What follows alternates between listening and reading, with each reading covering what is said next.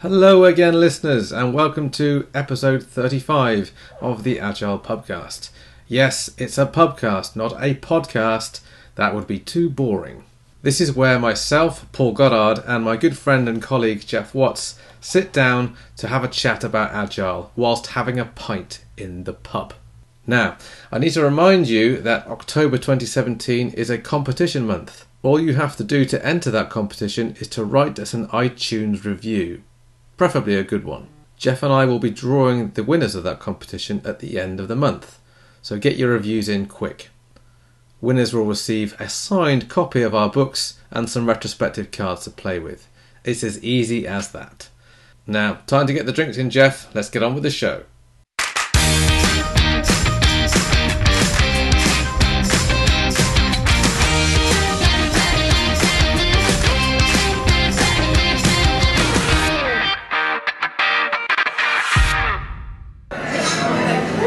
We're back. Hello everybody. Hello world. Hello, Jeff.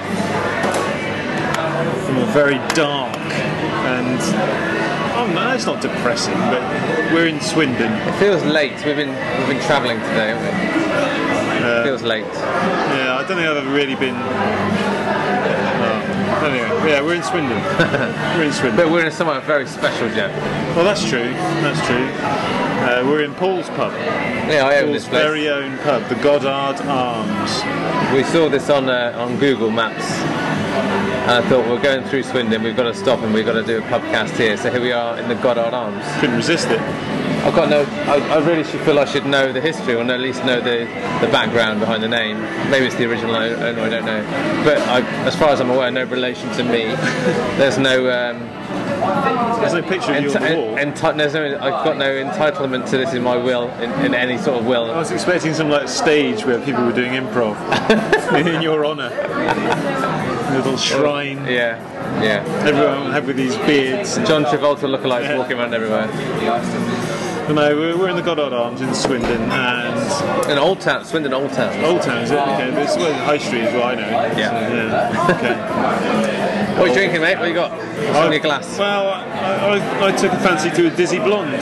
Oh, I bet you did. This evening. Don't we all? Yeah. So I haven't tried it yet. It's kind of golden in colour. It's ale-y top, so just this very, very thin layer of sort of froth. Not very fizzy, so I'm going to take a sip now. Is it local? Do you know, is it from these parts? No idea whether it's from these parts. Sort of proper ale temperature. It's kind of room temperature. Yeah, room temperature. For some reason, I wasn't expecting that, but that's fine. It's quite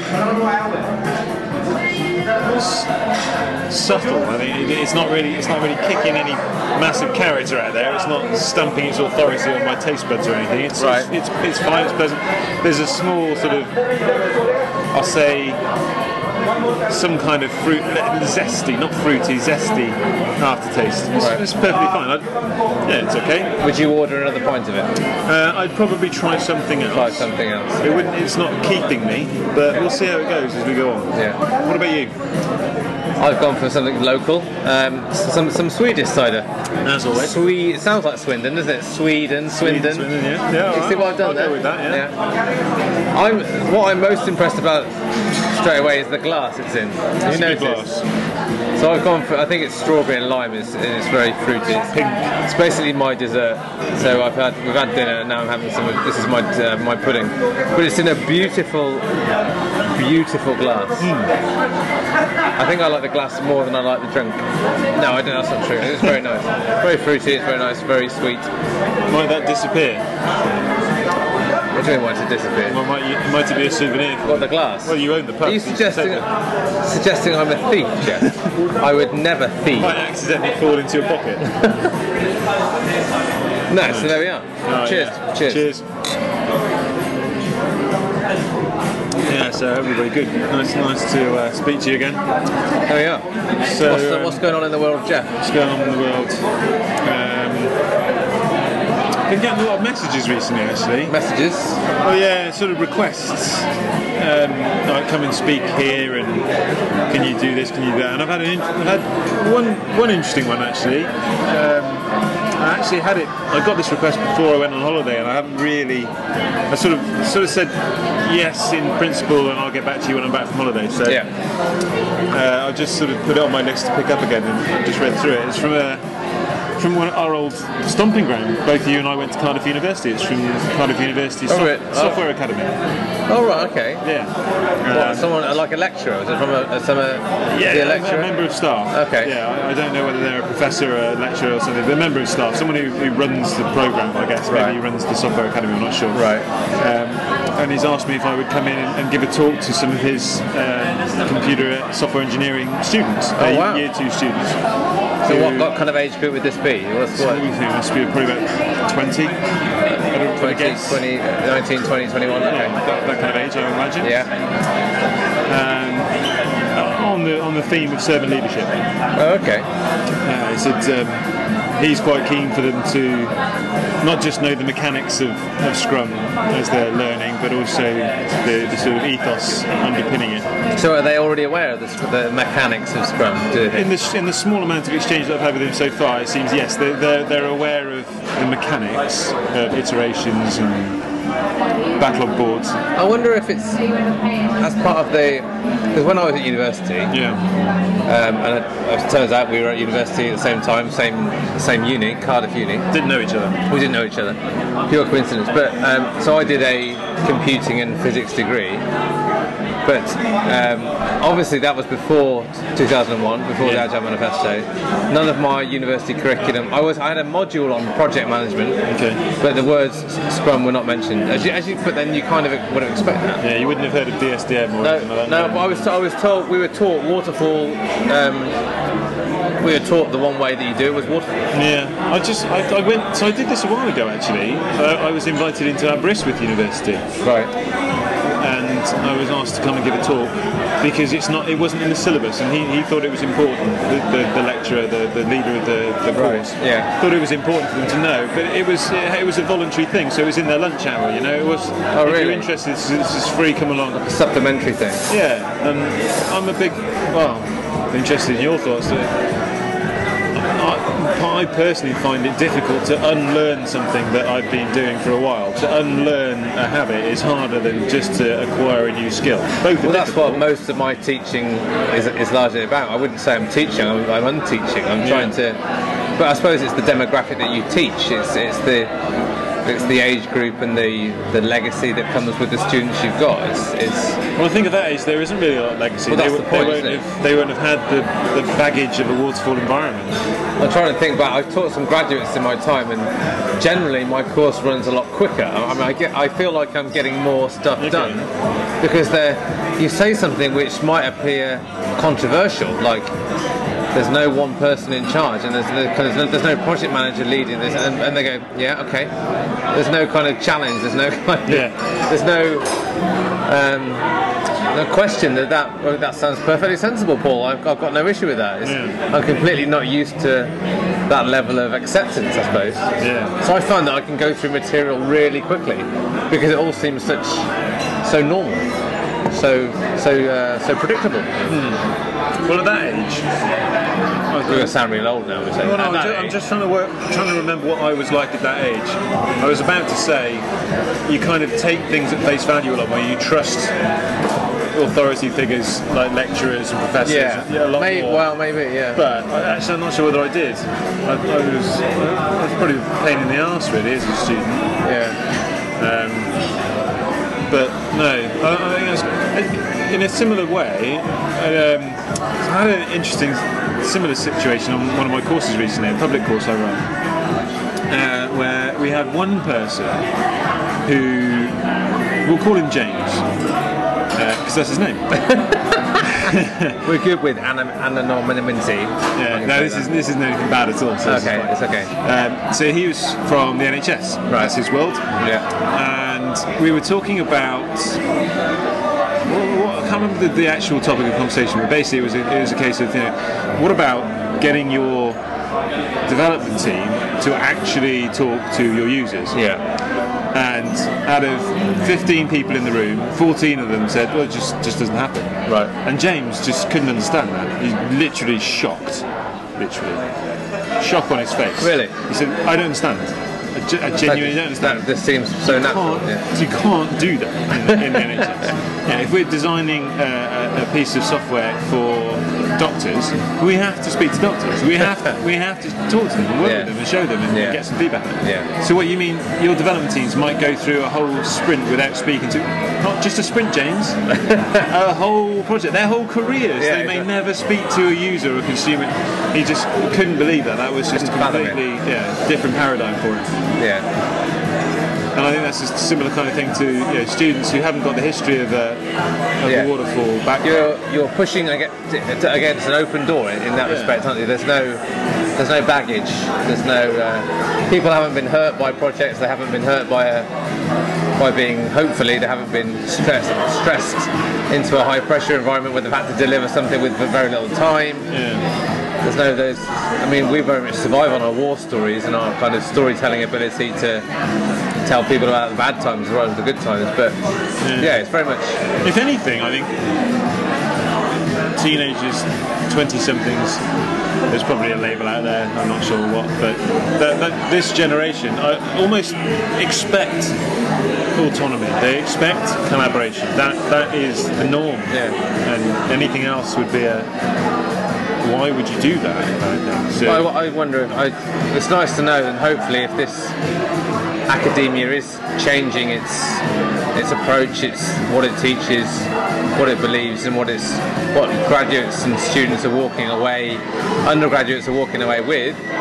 You'd hope maybe things are starting to will turn in time a bit more positive and a bit more naturally a bit more agile, rather than trying to retrofit this.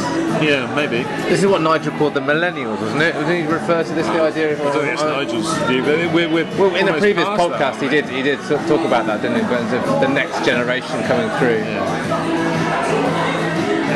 So what are you going to teach them in this course? How long have you got with them? Well, I basically, because it's they're asking for a favour, you're going to do it for free. They're quite happy. Well, anything you're happy with, half an hour. We'll take half an hour. But they've also been given the option of spending the whole day with them if I wanted to. So I don't know I don't know whether I'm actually going to go in with a plan.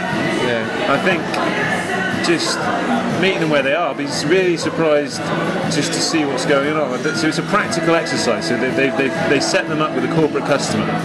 Oh, okay. They have to create some software. What, a real customer, in iterations. Company. In small teams, and they each take it in turns to be a Scrum Master for a week. Right. And so they get to experience iterative development, but also this idea of servant leadership. Right. And so they will get to work with some real corporate people, and some members of staff from the university who will also sort of take on that sort of product ownership role, I guess. So I'm kind of tempted to go in with no agenda and just sort of see what's going on, be there, and pick up, just see what their natural instincts are. Probably nice to observe some of their behaviour, won't it, in terms of how, whether it's leadership styles are different. Even at that age, I suppose people still feel characters. I'm sure characters within teams must still get a natural status behaviour that people want to take over, or people want to be told what to do, or introverts, extroverts, that type of thing. But does that probably has a bearing on maybe a lack of understanding? People may twist it the wrong way. And this is what we talked about, maybe our way is the wrong way, but in terms of it's a great opportunity to mould and shape people from that kind of age into the type of Scrum Master that you want them to be, I suppose. Well, so I'll challenge that definition there, because my view, I think, and I'm interested, that's one of the reasons why I'm really keen to do this. I'm interested to see whether my suspicions hold up or not. I don't think it's necessarily about moulding people into what we think a Scrum Master should be. I'm operating on the principle that this is normal, this is kind of natural for this generation. And so it's about validating that and giving them the opportunity to get into a habit of that before they're tainted by perhaps the legacy of an organisation that they go to work to. But even sure, I don't know. Again, academia in the wider sense, still very much. They're going to get an individual degree, or they're going to get an individual certification award at the end of this. Does that promote, even, you know, subconsciously, does that promote the sense that there's something in this for me, rather than? Well, I think there's something we can learn from that. The agile work can potentially learn from that. I remember when I was at school, it was very much end of year exams. Yeah. But then, just as sort of I was finishing, so mid 90s, the idea of coursework, and group modules, work, and there was certainly group modules, group projects that combined some of the marks, so that you weren't completely marked on the group project. There was still an individual element to it, but equally, how much you contributed to a team was part of your assessment. And I think I'm reading between the lines here, but I assume that's what's happening here. They will have some individual projects and some assignments and some essays and tests and things. Yeah. But this is the practical, where most, again, in the workplace these days, they're going to have to be a team player, aren't they? They're not going to be hired as an individual silo. No. And that's nice. That's refreshing that's happening more and more. Yeah. I genuinely wonder how widespread that kind of initiative is. Because I always got the impression, I spoke to a few people at I spoke to a few lecturers who turned up to conferences, and maybe the odd lecturer or teacher that's been on one of my courses, and it seems to be a rarity that maybe someone from business has gone back into teaching and wants to take what they know from the corporate sector back into the academic sector. Yeah. But I always seem to think it was like I say, an ad hoc or a rare instance. But maybe things have changed. I'm disconnected with that part of the education life cycle, and maybe it's interesting that. So I've been in my sister teaches. She used to teach kind of primary, kind of last year of primary school. What's that? 10, 11-year-olds. And I offered to go in and basically run some of the CSM material that I do in those classes. Unfortunately, they didn't pass the test. Oh. No, I didn't certify them. But I know Henrik Knieberg's done this, hasn't he? In terms of he's certified his 12-year-old Dutch son has a CSM. He's CST, isn't he? It was on Twitter the other day. He was holding up his, and it said at the bottom, "I can't." My son Henrik was saying, "Can't wait to show this to his first employer when he gets, when he does get that job. That how long have you been a CSM for? I've been a CSM for 15 years, and he's only 25 years old. So." But so I've been in to taught primary school kids, and it's just amazing how collaboration, creativity comes so much more naturally at that age, when people aren't worried about their own individual pursuits, and it's just having fun, and it's just how much more carefree and how limitless the collaboration that can occur in a classroom when you don't worry about what's in it for you personally. So. Yeah. This might be a good point to segue a little bit. Oh, nice. Go on, I like a segue. So we had another question from our Australian coach, Andrew. Okay. Andrew Vesler, who emailed in about pay, rewards, incentives in organisations to encourage agile behaviours. Yeah. You see, what have you seen that works? What have you seen that doesn't work? Things like that. I doubt we've got enough time to do this justice because it's a massive can of worms. Yeah. But I think where my mind was going there with this university thing is they're being marked not just on their individual ability, but also how well they can contribute to the team. Yeah. And the best organisations that I've seen shift their focus to rewarding hero behaviours, to rewarding the contribution to the team, contribution to the organisation. Yeah.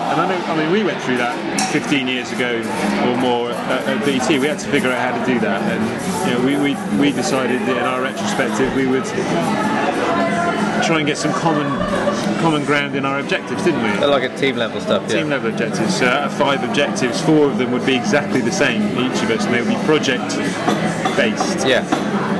And then 1 on our own personal development. That's how we were based. And then that objective process went into your pay review and your bonus and whatever.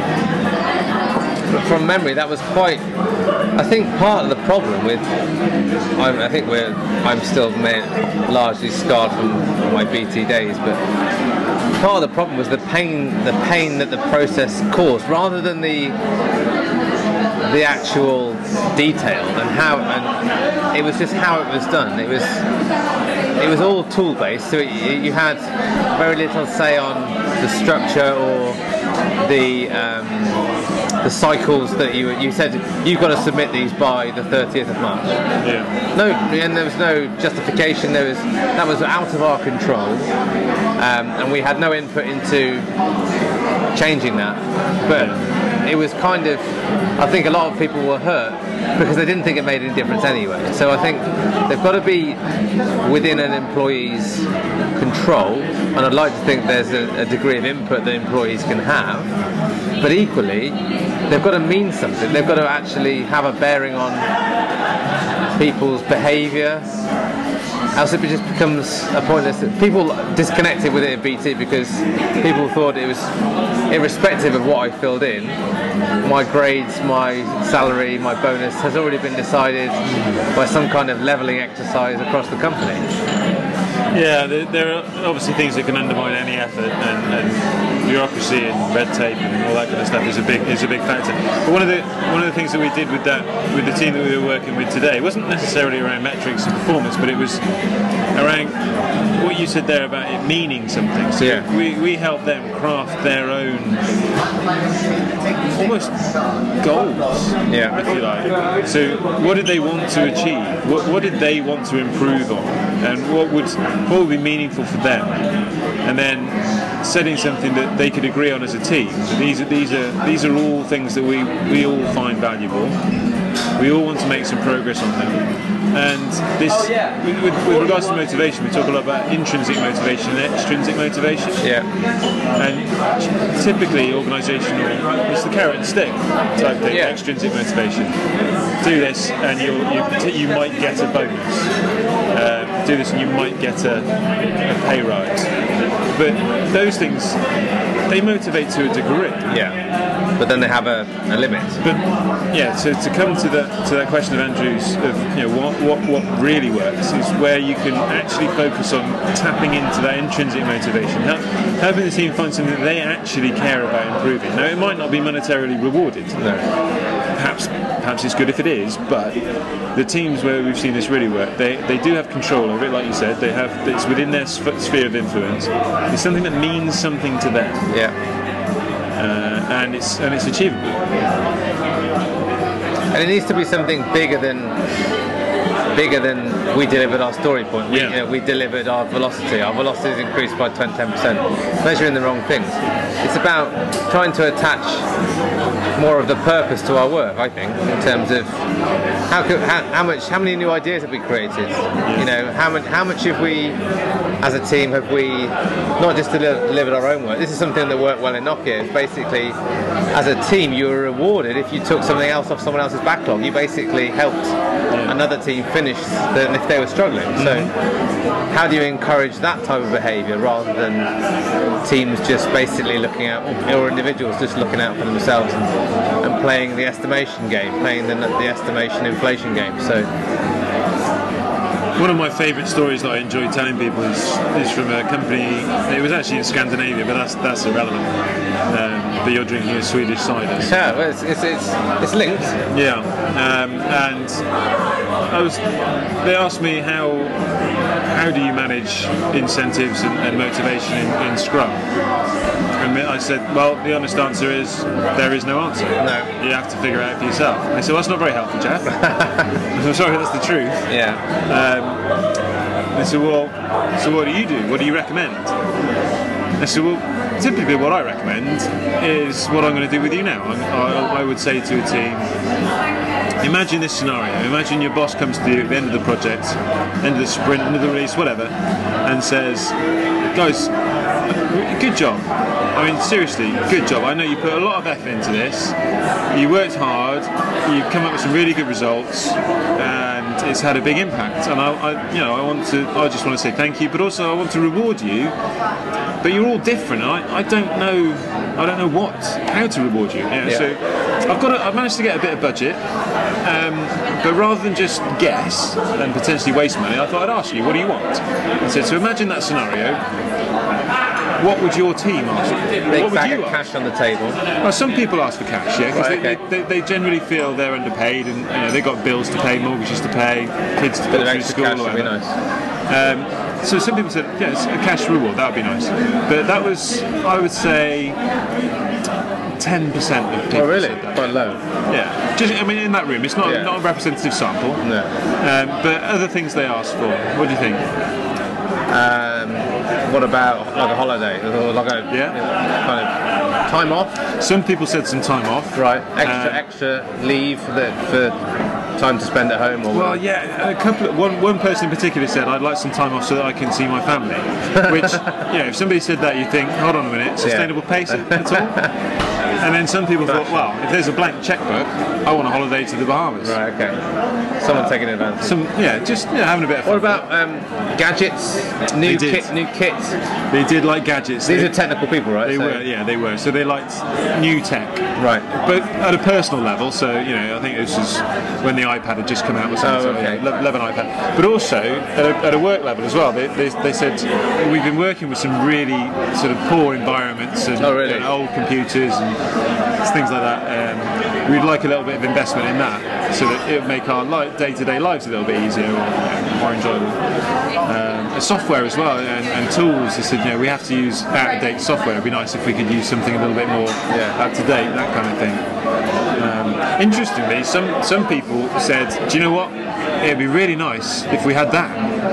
So what do you mean? If a boss came along and said, thank you, well done. Oh, really? Yeah. Wow. Just hearing those words. Yeah. We never hear that. Okay, wow. Big problems. Yeah. So that's quite easy. That's quite cheap, isn't it? Yes, very, very cheap. They came up with all sorts, and there was a lot of things like, we just like a sort of social event, something, put some money behind the bar, some food. But that's interesting. So again, I'm trying to relate this back to where we started this podcast. I'm coming full circle now. So that's what motivates you, me. We're both of an age now. We've been around the industry. Yeah. We've had our jobs for a while. We're probably motivated by different things. We probably see reward and recognition in different things. You put yourselves back into a student that's just coming out of university with a degree and a mountain of debt, an absolute mountain of debt, and you say, I can, great job. What do you want? Oh, I wonder. I can't back this up. But would the numbers be different? Would people actually expect that kind of monetary reward? And maybe it does in an organisation. You have different options. You have a sliding scale of where. Because I remember in BT, and this was, how long ago was it now? 15 years ago? 10 years ago, 15 years ago, so I was in BT. We had a day trip. We had a day trip out. Remember we had Alton Towers. Jeff managed to manufacture a team reward, a bit of thank you, a day off, and we had a VIP day at Alton Towers. So we had a bit of extra time in the parks. With your family? Yeah. Bring your partners? Exactly. Brought all the family with us. It was lovely. It was a good day. We felt a bit special then. That made me feel like, firstly, my work was being valued. Secondly, it was a social aspect to it. We ate together, we played together, that type of stuff. And that was a different kind of reward. Yeah. And if you look at the monetary value, the monetary cost of that, I think it's completely out of sync with the actual value that we placed on it. And the value, that's very hard to calculate, but trust is probably going to be a small percentage, a fraction of the value added. But we were very good, obviously. We added a lot of value in BT. But no, sorry, I was thinking there. If I don't know what it was, but I'll just use a number. Yeah. If it cost £100 per person for that VIP day out, if I'd have given you £100, or if we'd have been given £100, it wouldn't have meant as much to us. Yeah, £100 worth of Amazon vouchers. As actually that day out. We probably put greater value onto that than it cost. Than it actually, yeah. I know what you mean. Part of that's the thought that goes into it, isn't it? As well, rather than just cash. Yeah. Cash is a token, isn't it? But like I said, I think it means different things to different people. Yeah. If you feel like you're lower on the pay scale, cash does mean a lot. Yeah. Fairness, I think, is an important aspect. Of any kind of reward recognition thing. Got to feel that it's fair. So what's your view? I mean, this is a fairly recent thing about the BBC does this now. They publish the salaries, don't they, of all their high-profile, or basically their high-profile celebrities. Yes. And several people in the press get completely blasted for Chris Evans, Claudia Munkum, and these people that are basically on millions of pounds a year, a lot of money, and they feel they have to justify it. And how does that? Well, what does that? Is that helpful? Is that? So I know. So that was the second part to Andrew's email. I'd forgotten about that. Okay. He said something about should people know. I think like an open salary. And of course, one of the Scrum values is openness. Transparency. So transparency is generally a good thing. Now I know there are cultural aspects to this and also legal aspects to this in certain countries. So, for example, in Germany, you're not allowed to mention that kind of thing. Oh, really? I know we could have been sacked for telling other members of staff what bonus we'd got. In BT? Yeah, technically we could have done. No one would have ever known. No. But that was in our contract. If you disclose this to anybody, you get sacked. And I presume that was to avoid demotivation and comparison. Yeah. It didn't stop it. No. But do I believe in that transparency? I don't see why not. But then on the whole, I can be accused of being a little idealistic. Well, I wonder in an organisation that I've worked in before, and even organisations that I'm quite familiar with now, isn't there a kind of a sixth sense as an employee that you have about that? You probably know where the money is in terms of whether that's years of experience, years of service, maybe the level of contribution they've made, or their hierarchy. I guess the question I'd ask myself is, why would it need to be invisible? Yeah, that's right. Yeah. If it's done fairly and it's representative of the value that you're adding, you shouldn't have any problem. There shouldn't be a problem with it. But I guess there are people that are unfairly rewarded, both overpaid and underpaid. Yeah. And it's a way of allowing management to pull the strings without actually facing the consequences. Yeah, and with the likes of Gary Lineker, and there's people probably in the Joe Public in the street that reads that newspaper or watches Gary Lineker on a match of the day and think, well, he only does half an hour a week, 45 minutes a week, and he's getting paid $3 million a year. So it doesn't seem fair, does it? No, to the relative outsider. I think it probably, even if it's not transparent, I think most people would know, because they can compare where they are and what happens to what they've seen. But in general, I think it should be a good thing, I believe, and I think it's the way things are going. But more you're and more saying culturally and legally, it might be a big step. Yeah, I think in some countries. Yeah. But I think transparency of everything is increasing now. I think a lot of industries pay is transparent. Yeah. I think just going to become more and more the norm. It made me think there about kind of even things like job titles. So one company that I work quite closely with make a point, and they when you speak to some of their product owners, they say, "Oh, we don't really have job titles here." Yeah. And I think that's an interest that changes the dynamic about there's maybe you feel from a pay grade or from a level of reward and recognition, you might question it more if the job title suggests a big gulf. That it becomes more of an issue where you feel that people with senior product manager or senior architect. I think all of those things provide more demotivation than they do provide motivation. I think you're right, Net. Yeah. And you imagine the higher up those ranks you go, the fewer people there are. So if let's just use some numbers. For every one person that gets the senior rank, 5 people don't. Yeah. So those 5 people are actually facing this prospect of I'm not that. Yeah. For the one person that feels I am that. Yeah. So net motivation, I think, has decreased as a result. And again, it kind of perpetuates this individualistic attitude towards I'll only get rewarded if I move further up that pay grade. It almost encourages that I-shaped sense of skills and I-shaped, siloed, just look at self-preservation. So I've just started a new train of thought. We probably haven't got time for it. But I did speculate once upon a time whether there would be, in the future, whether there would be sort of Scrum Master election campaigns.